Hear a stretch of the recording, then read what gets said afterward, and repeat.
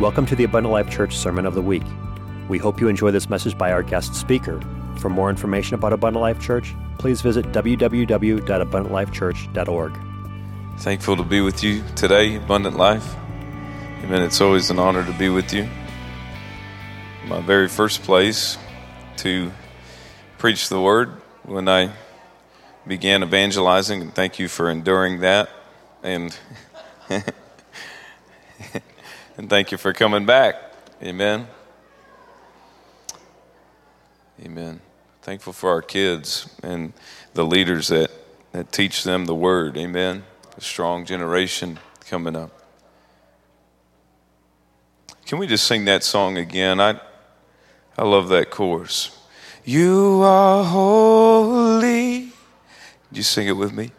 Holy are you, Lord God Almighty.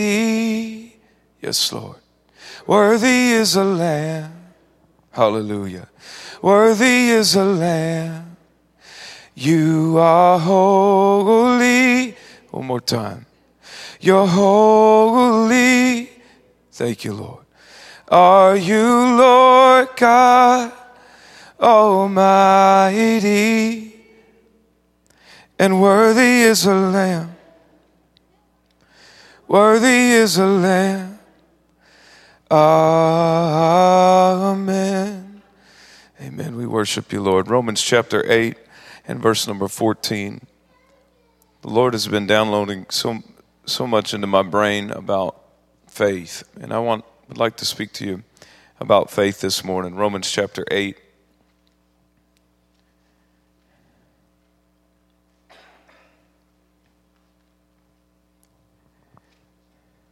A few weeks back, I was traveling to Brownsville, Texas. It's on the border of Mexico, and I was traveling to speak at a youth conference, I guess. And the Lord spoke to me clearly and said that what I have sent, the devil wants to destroy. He desires to kill it.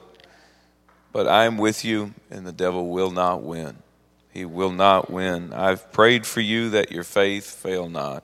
Amen. I want to talk to us about faith this morning. Romans chapter 8, verse 14. For as many as are led by the Spirit of God, they are the sons of God. For you have not received the spirit of bondage again to fear, but you have received the spirit of adoption, whereby we cry, Abba, Father. The Spirit itself beareth witness with our spirit that we are the children of God. And if children, then heirs, heirs of God, and joint heirs with Christ, if so be that we suffer with him. We don't like that part. But in order to become heirs, we have to suffer with him, that we may also be glorified together. Amen. We have an inheritance, folks. We have an inheritance that we did not deserve. We are heirs of the promise. And finally, I'll just turn quickly to Matthew chapter 19, verse 29. Jesus is speaking here. Matthew 19, verse 29, Jesus said, everyone that has forsaken houses or brethren or sisters or father or mother or wife or children or lands for my name's sake shall receive 100-fold and shall inherit everlasting life. Amen. We have an inheritance, folks, that we are looking to. Amen. And the only way to obtain it is to live by faith. Amen. Let's go to the Lord in prayer before we're seated. Thank you, God, for your presence. Thank you for your spirit that we feel here today. God, your anointing that destroys the yoke is here. I believe that you want to fill somebody with your Spirit today, God, not just one or two, but you want to fill all who have not received the baptism of the Holy Spirit. That is your plan, that is your will for them today. If they've not been baptized in the wonderful saving name of Jesus Christ, I believe it is your will, God, that all are baptized under that only saving name of Jesus. God, I pray as the word goes forth that it would find good ground, that it would plant, that it would grow, and it would bloom into something beautiful, Lord. We put our faith and trust in you. Everybody say in Jesus' name. Amen. You can be seated.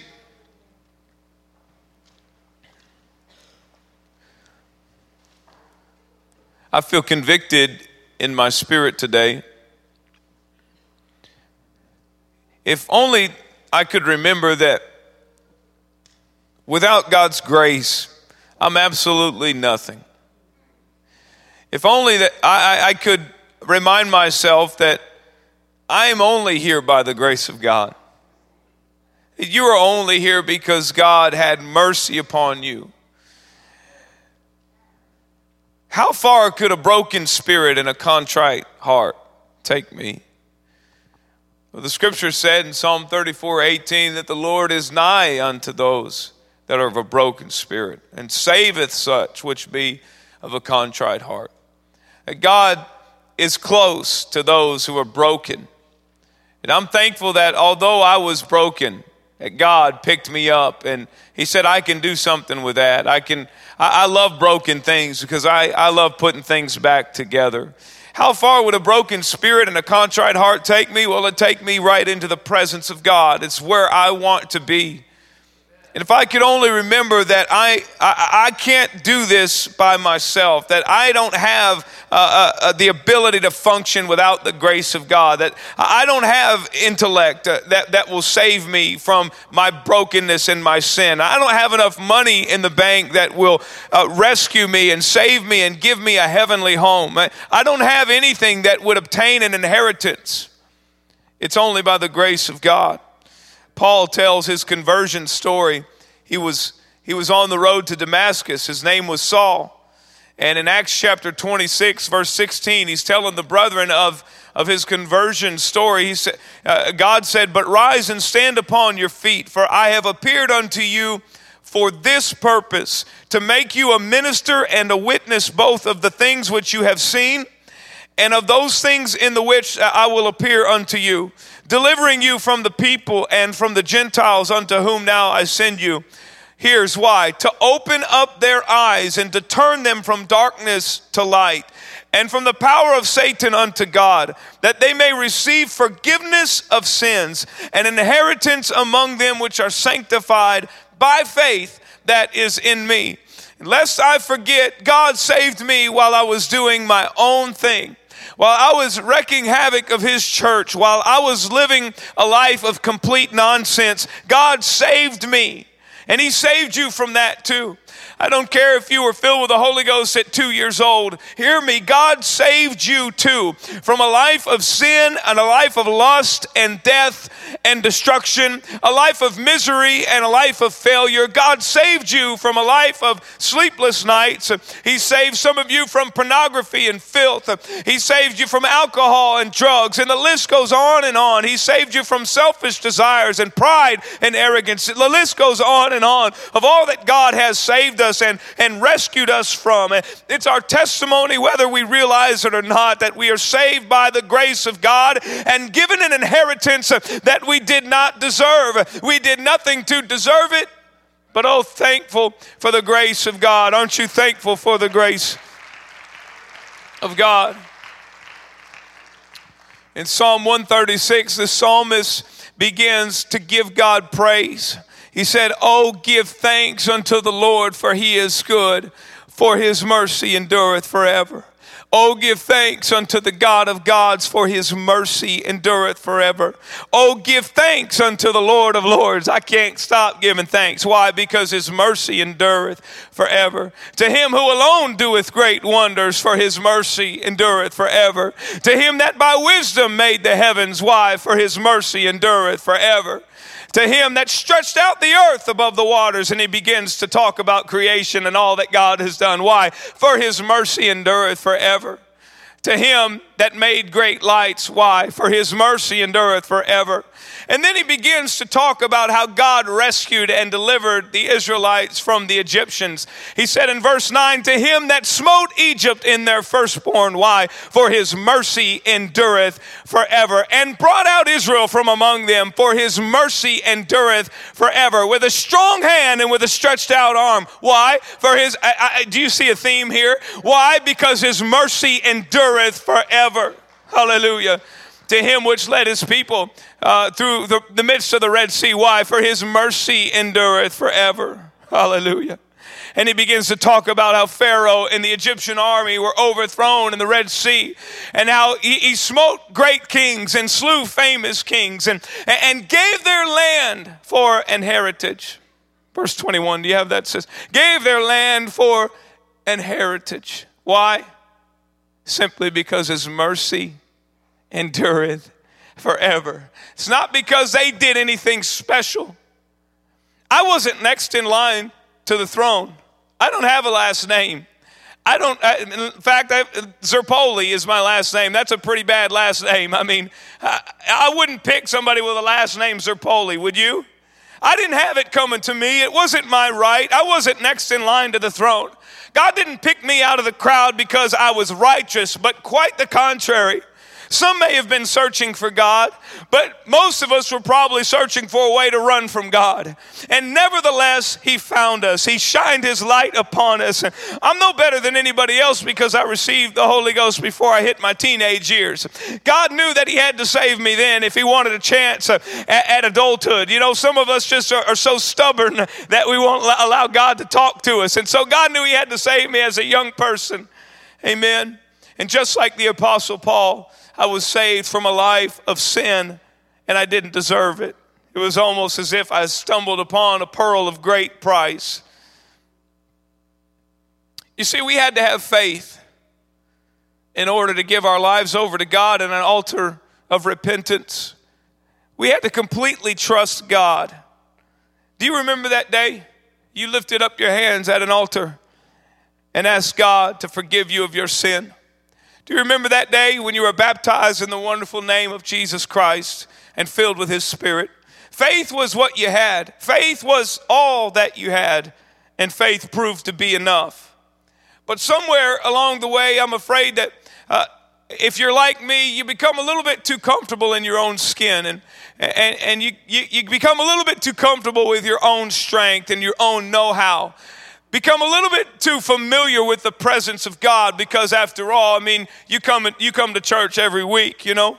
And so you just know what's going to happen. We're going to sing maybe 3 or 4 songs, and we're going to do the announcements, and then we're going to have a little Bible study, and then we're just all going to go home and continue to live the way we've always lived. It's as if now the attitude is, I've got this. I know how to do this. But Paul said, oh, foolish Galatians, you started in the Spirit. Are you now made perfect by the flesh? Galatians chapter 3, verse 3. It's impossible. You see, when we're born again, it's a fresh start. It's a brand new life.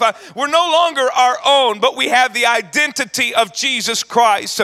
He picked us out of the crowd and filled us with his Spirit. And we're no longer our own. This spiritual life must be Spirit-led. It cannot be led by the flesh. Psalm 1 says, blessed is the man that walketh not in the counsel of the ungodly, nor standeth in the way of sinners, nor sitteth in the seat of the scornful. He's not having any interaction with those who are ungodly. But the scripture said his delight is in the law of the Lord, and in his law doth he meditate day and night. Your position matters. Where you're at and what you're doing and what you're focusing on and what you give your attention to matters. And his delight is in the law of the Lord, and in his law doth he meditate day and night. And the scripture said, and he shall be like a tree planted by the rivers of water, that bringeth forth his fruit in his season. His leaf also shall not wither, and whatsoever he doeth shall prosper. Amen. I want to prosper. He said, the ungodly are not so, but are like the chaff which the wind driveth away. Therefore the ungodly shall not stand in the judgment, nor sinners in the congregation of the righteous. For the Lord knoweth the way of the righteous, but the way of the ungodly shall perish. Amen. This spirit life must be spirit-led. God is a spirit, and they that worship him must worship him in spirit and in truth. John 4:23 and 24. Can God talk to me while I'm in my flesh? Sure. Can God use me in my carnality? Absolutely. He used Pharaoh. He used Judas. He used a donkey. That doesn't mean they were saved. And I can be used of God sitting on a pew. God will use anybody or anything to accomplish his ultimate purpose, namely that none should perish, but that all should come to everlasting life. You know, there's a big difference between should and shall. Many people take that scripture as it's already ordained of God. It's already determined that he died so that I could live and that all should come to everlasting life. But should depends on me. Shall is a promise from God, but should depends on me.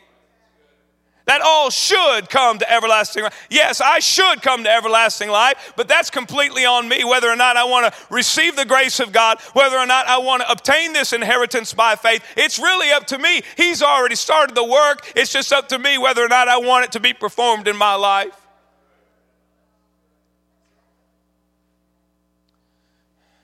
And I can be used of God sitting on a pew, but that doesn't mean I'm any more saved than the man on the moon. Don't kid yourself this morning. You can be used of God coming to church and clapping your hands and singing the songs and singing in the choir and teaching a Bible study, even preaching behind this pulpit. I've seen throughout the years, and so have you, many stand behind a pulpit, many sing in the choir, and that have seemed to drift and fall away. But I haven't seen too many prayer warriors backslide. It's really difficult to have a prayer life and a walk with God and backslide. It's hard to have a good relationship with God and backslide. He said, Jacob have I loved, but Esau have I hated. Oh, those are pretty strong words, God. You hate Esau? I mean, that's pretty strong. That's pretty stout. But it was because Esau despised his inheritance. And he cashed in for a bowl of beans. Esau didn't care anything about his inheritance. He was willing to trade it for a little temporary relief, a little momentary satisfaction, and it sounds crazy. And we like to give Esau a hard time about trading his inheritance for a bowl of beans. But what about me? What about when I'm unwilling to wait on God and his perfect timing? What about me? What about when I trade God's timing for my deadline? It has to happen right now. God must move right now, and because I don't see him moving, well, I'm just going to take the reins. I'm going to take control. What about when I act out because I'm not getting my way, because my prayers aren't being answered the way I need them to be answered, because life isn't going exactly the way I expected it to go? What about when I get angry and become bitter and hardened towards God because I don't feel his spirit and I don't feel like things are going the way they should go? When I choose to get into a relationship that really it's okay, it's decent, but I'm just lonely. I just don't want to be lonely anymore. It's God's will that I'm not lonely. And we justify these things in our conversations and even talking to people. We say this is the will of God. And maybe if I say it long enough, maybe it's true. But be careful what you ask God for. God may let you have exactly what your heart desires, not because he desires it for you, but because you desire it so much you can't think about him or his kingdom or anything else. And we say, God gave me this. Did God give me this? He may have allowed you to have it. God gave me this job. God gave me this house. God gave me this new toy because he wanted to bless me. Really? Did God? Indeed. Honey, anything that puts a stumbling block in the path on my way to heaven is not a blessing from God. The Bible said it rains on the just and the unjust. God has set up a system that rains on the just and the unjust. It just happens. That's just a system that he put in place. It doesn't mean that the smile of God is upon your life. It doesn't mean the favor of God is upon my life. But anything that distracts my attention away from God and his ultimate purpose and his will in my life is not a blessing from God. It is a curse. God doesn't care about my comfort. Oh, I hate to burst some theological bubbles here today, but God is not concerned 1 ounce about my comfort level. God is not, he does not exist to serve me and my entertainment and my pleasure. I'm sorry, the prosperity gospel thing it's not in the Bible. God does not exist to serve me and my needs, my wants.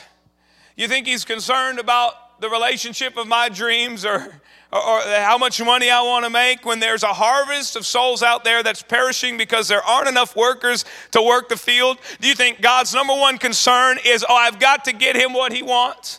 No. The scripture said, Philippians 4:19, my God shall supply all your need according to his riches and glory. Everything that you need, he will supply. But the scripture doesn't say anything about my desires and my wants and my satisfactions and my comfort level. No. We can obtain an inheritance, folks, if so be that we suffer with him. We're going to go through some things that we don't like. We're going to go through some things that we don't understand, but that's what faith is. I'm going to keep hanging on even when I don't understand, God. I'm going to keep hanging on through cancers and through sicknesses and through deaths, God, because even when I don't understand, I realize that I'm not God, but you're God. I don't have the answers, but you do. You have the controls, God. You see the end from the beginning. That's what faith is, and that's how we're going to obtain our inheritance, is by faith. Jacob have I loved, but Esau have I hated. So how do we obtain this inheritance? How can God trust me with the inheritance that he's given me? A life of faith is proven through living a life of repentance. A life of faith is proven through living a life of repentance. Pastor read it this morning right before service began in Romans chapter 12. You know the scripture well. Paul said, I beseech you, therefore, brethren, by the mercies of God. There's that word again, by the mercies of God. We're simply here by the mercies of God. That you present your bodies a living sacrifice, holy, acceptable unto God, which is your reasonable service. And be not conformed to this world, but be ye transformed by the renewing of your mind, that you may prove what is that good and perfect and acceptable will of God. When I live a life that is in accordance with God's word, I'm living a life of faith.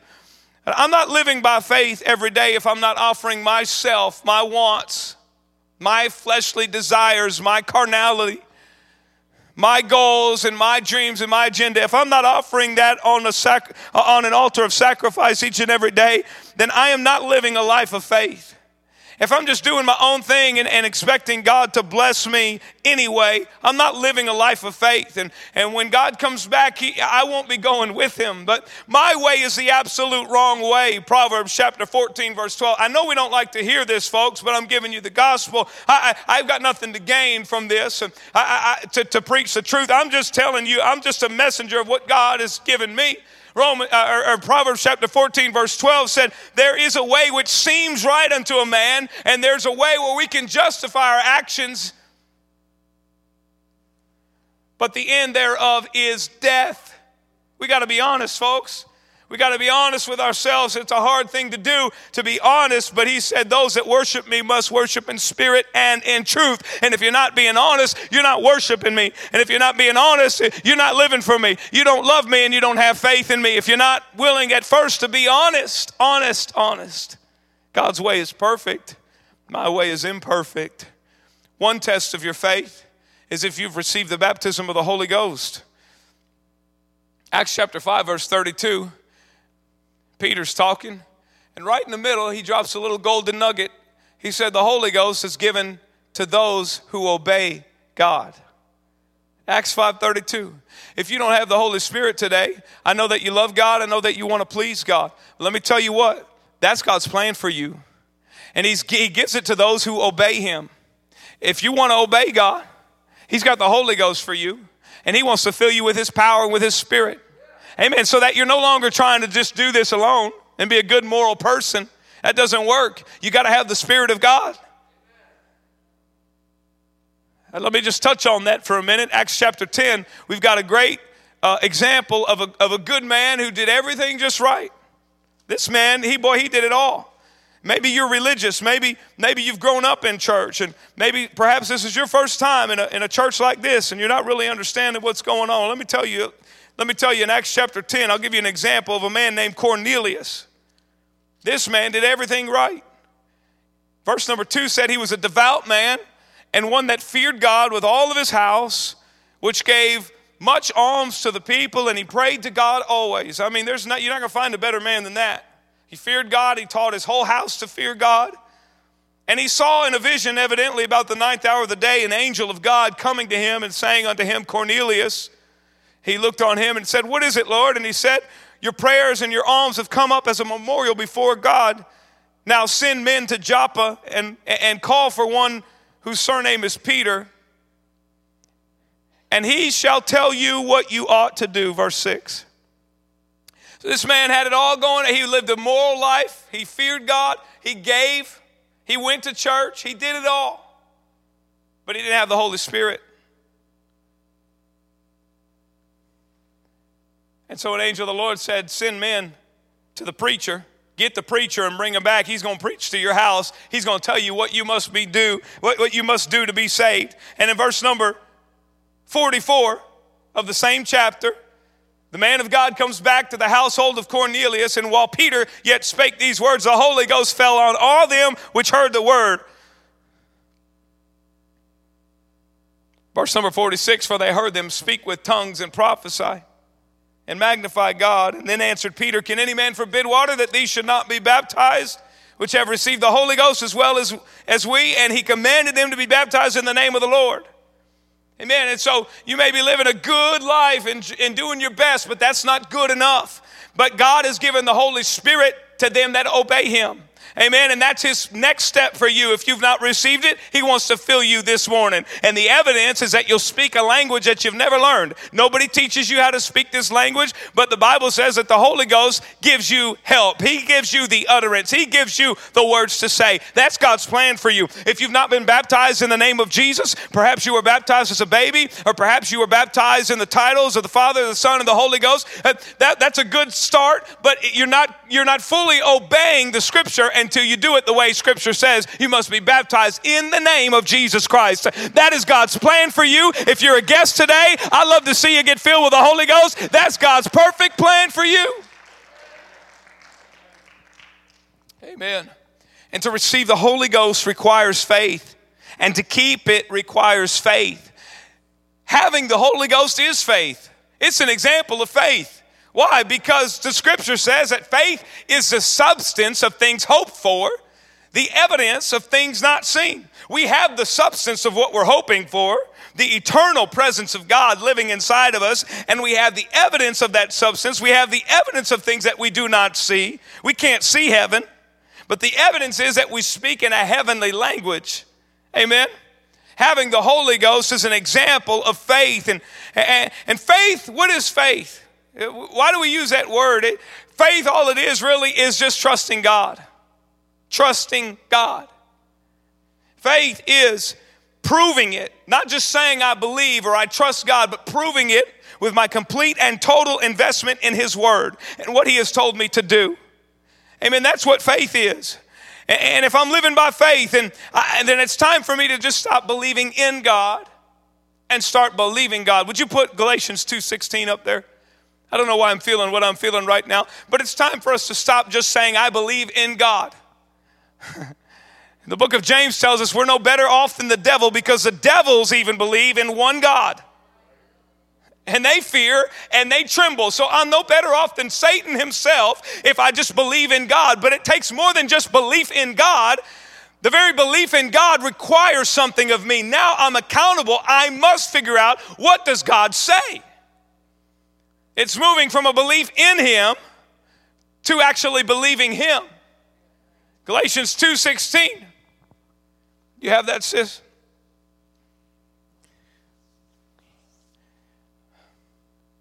Knowing that a man is not justified by the works of the law, but by the faith of Jesus Christ. We could follow the law to the nth degree.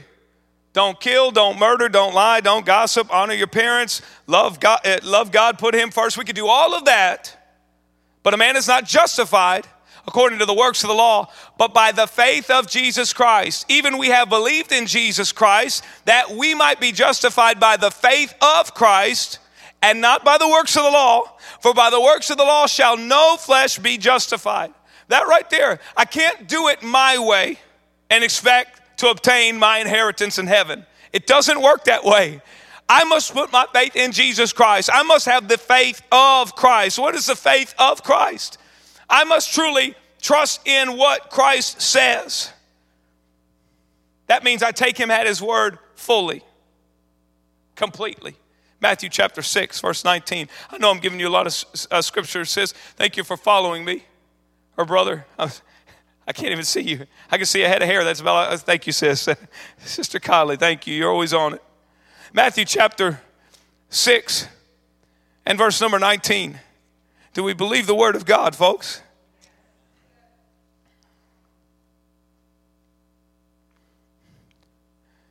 Lay not up for yourselves treasures upon earth, Jesus said, where moth and rust doth corrupt, and where thieves break through and steal. But lay up for yourselves treasures in heaven, where neither moth nor rust doth corrupt, and where thieves do not break through nor steal. For where your treasure is, there will your heart be also. He begins to talk about the eye and the heart, and I've preached that here before, how the eye and the heart are connected. We'll move on. Verse 25, take no thought for your life, what you're going to eat, what you're going to drink, nor yet for your body, what clothes you're going to wear. Is not life more than meat, and the body more than raiment? Behold, the fowls of the air, for they sow not, neither do they reap, nor gather into barns, yet your heavenly Father feeds them. Are you not much more valuable than they? Which of you, by taking thought, can add 1 cubit unto his stature? Why are you worried? We can't do anything when we borrow worry. And why take ye thought for raiment? Consider the lilies of the field, I clothe them, they're beautiful.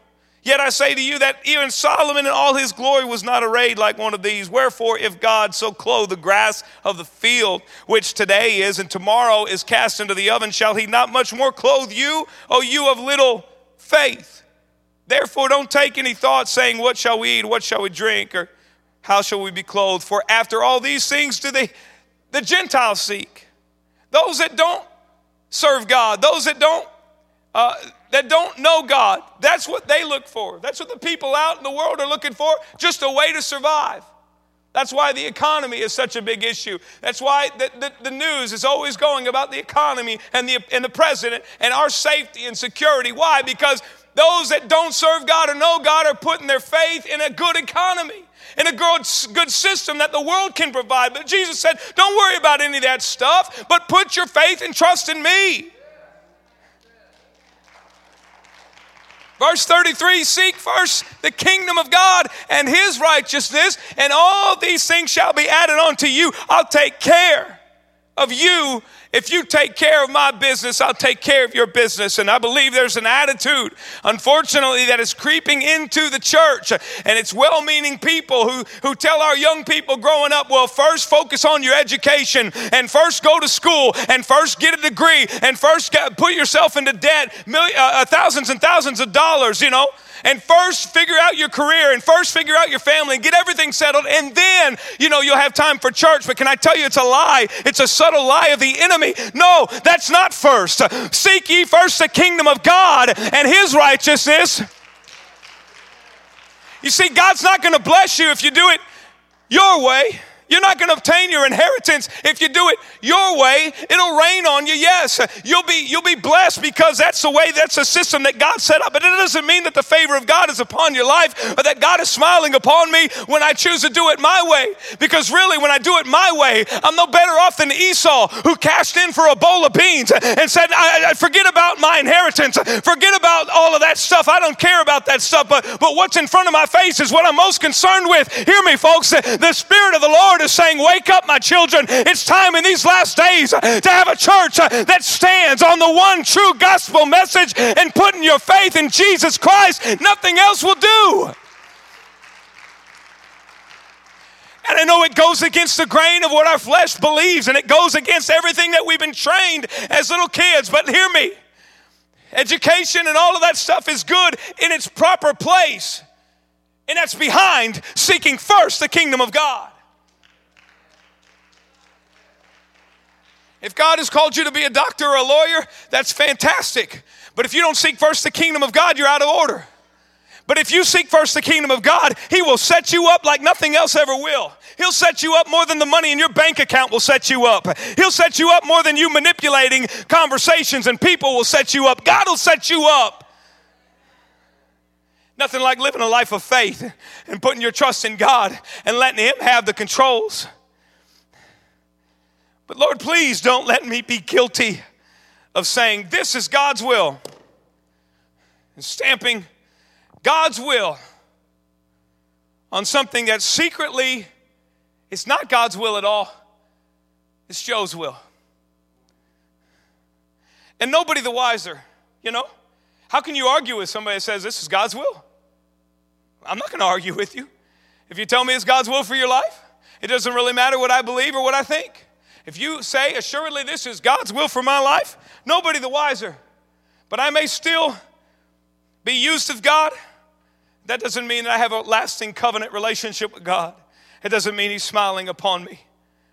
There will be many in that day, Jesus said, Matthew chapter 7, verse 22. There will be many in that day who say, but Lord, standing before the throne of judgment saying, but Lord, we cast out demons in your name. We prophesied in your name. In your name. That means Jesus' name people will be standing before Him that day, acting bewildered and hurt. And Jesus is going to say, depart from me. I didn't know who you were.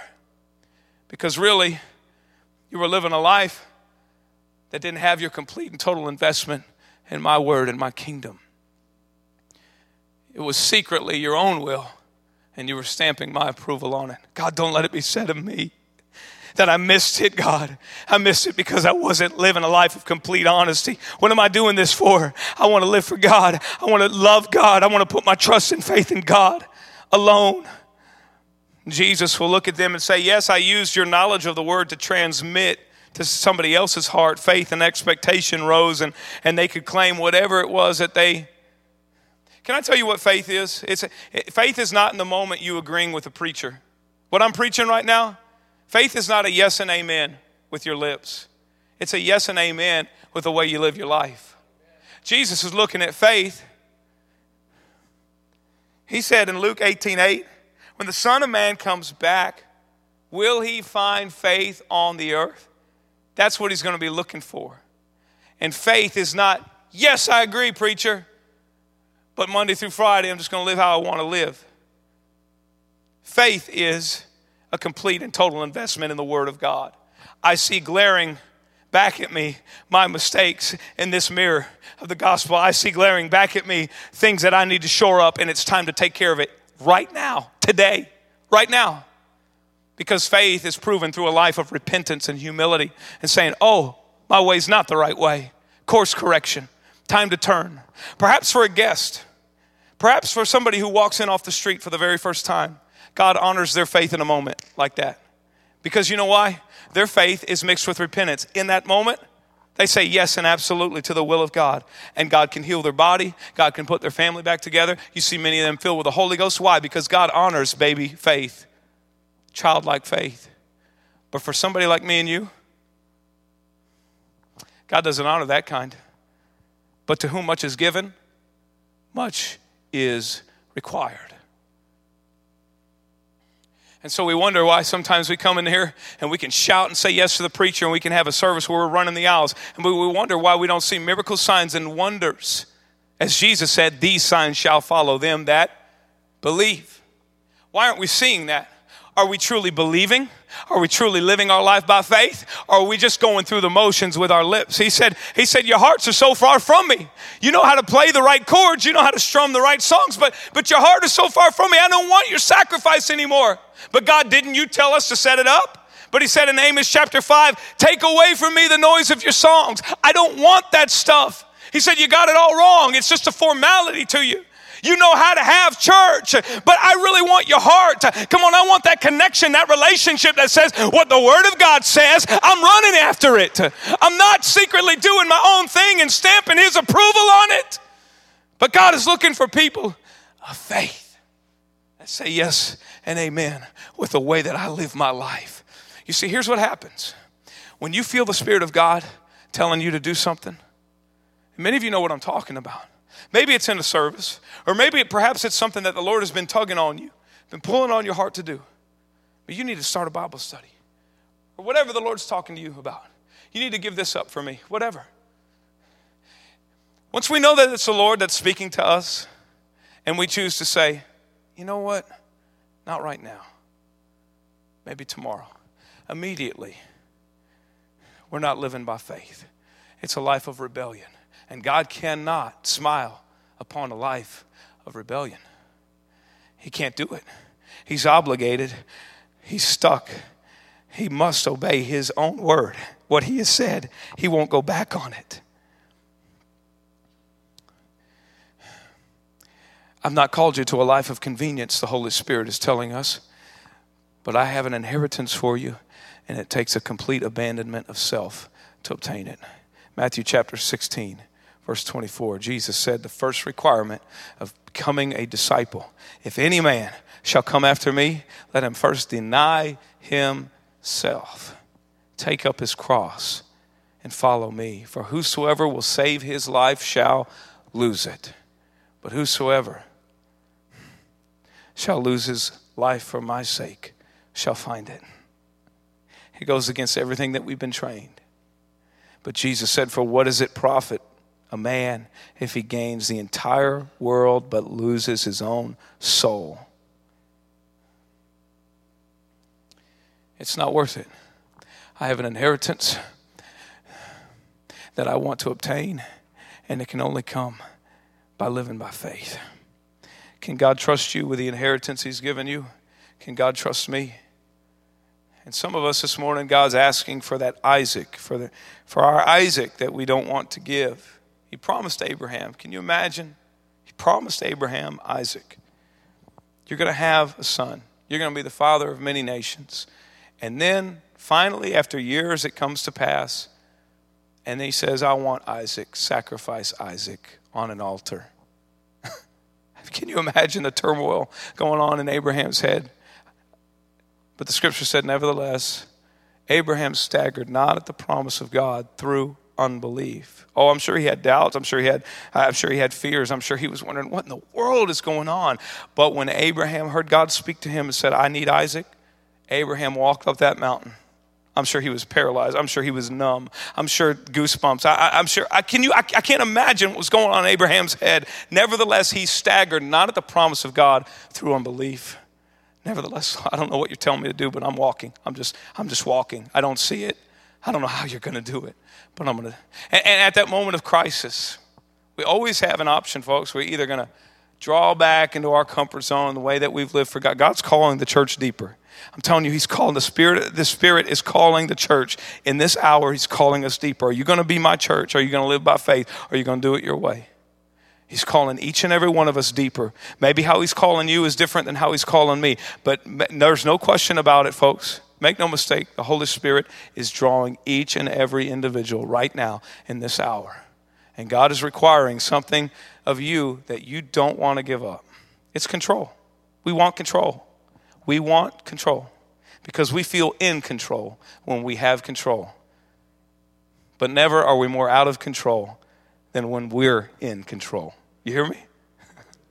Never are we more out of control than when we're in control. But if we just live by faith, you've got a heavenly Father that's going to supply all your need. He's got the hairs of your head numbered. When number 1,542 falls out, he knows.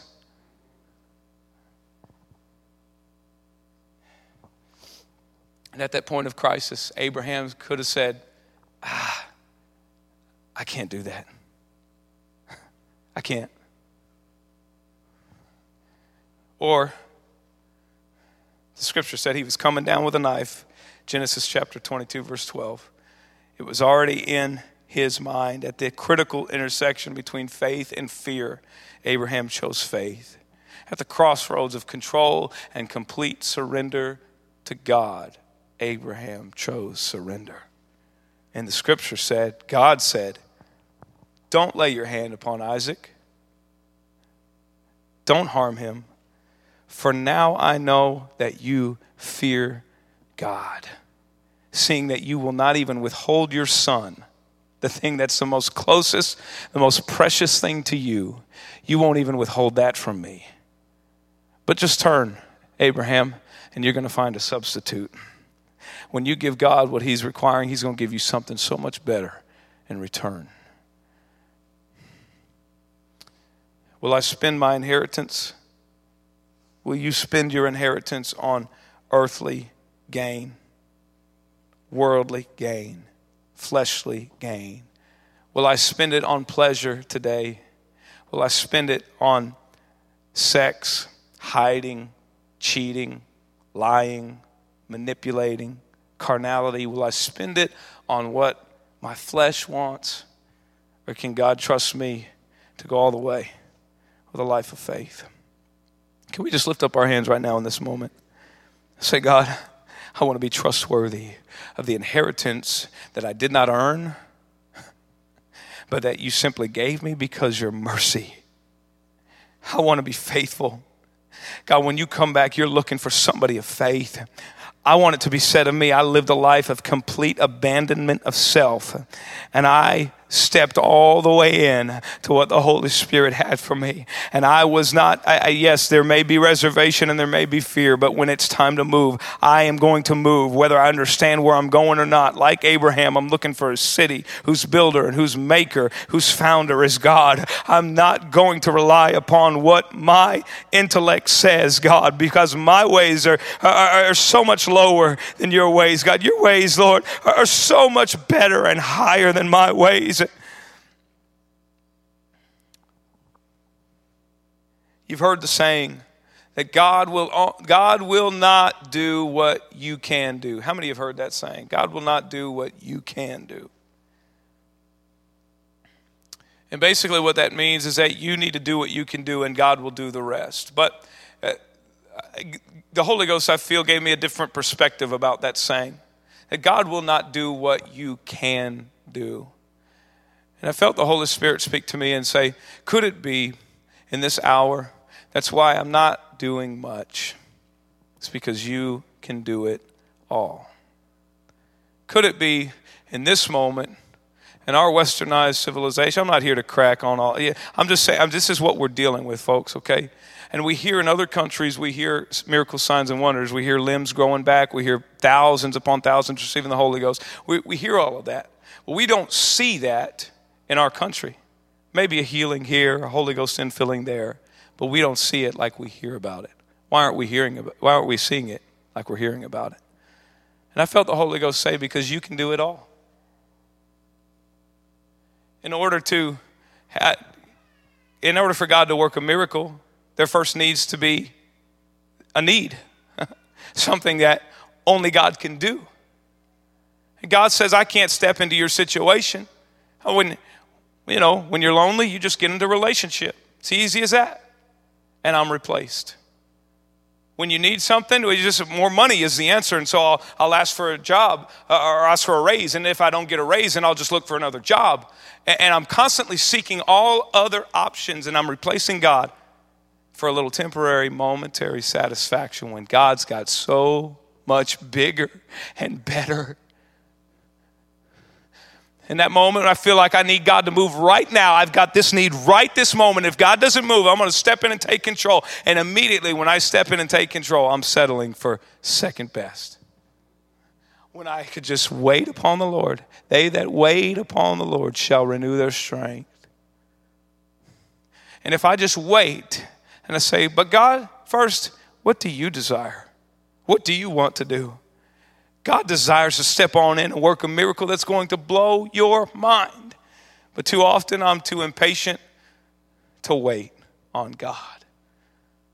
And instead of living a life of faith, I'm living a life that meets my needs and expectations right now. And I'm cashing in my inheritance for a little right now. For a little right now.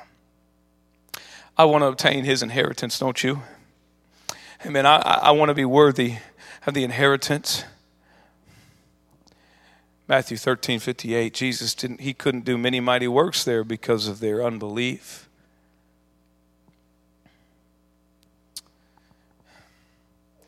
God will respect my will and God will respect my choice. Your will this morning is stronger than the will of God because God will not, he will not force himself upon you. You have the option today whether you're going to love God and serve God or whether you're going to continue to live life your own way. You got that option. You got that right. Why? Because love gives you that opportunity. True love doesn't force you. It doesn't twist your arm. True love just sets before you an open door, and it's up to you whether or not you want to walk through it. But the Holy Spirit is here to say, if you put your trust in me, I'll lead you. I'll guide you.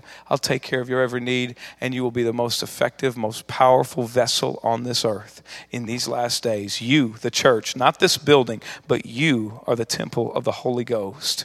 How can I be the temple of the Holy Ghost if I'm not being led by the Spirit? How can I be the temple that houses God's Spirit if I'm not being led by the Spirit?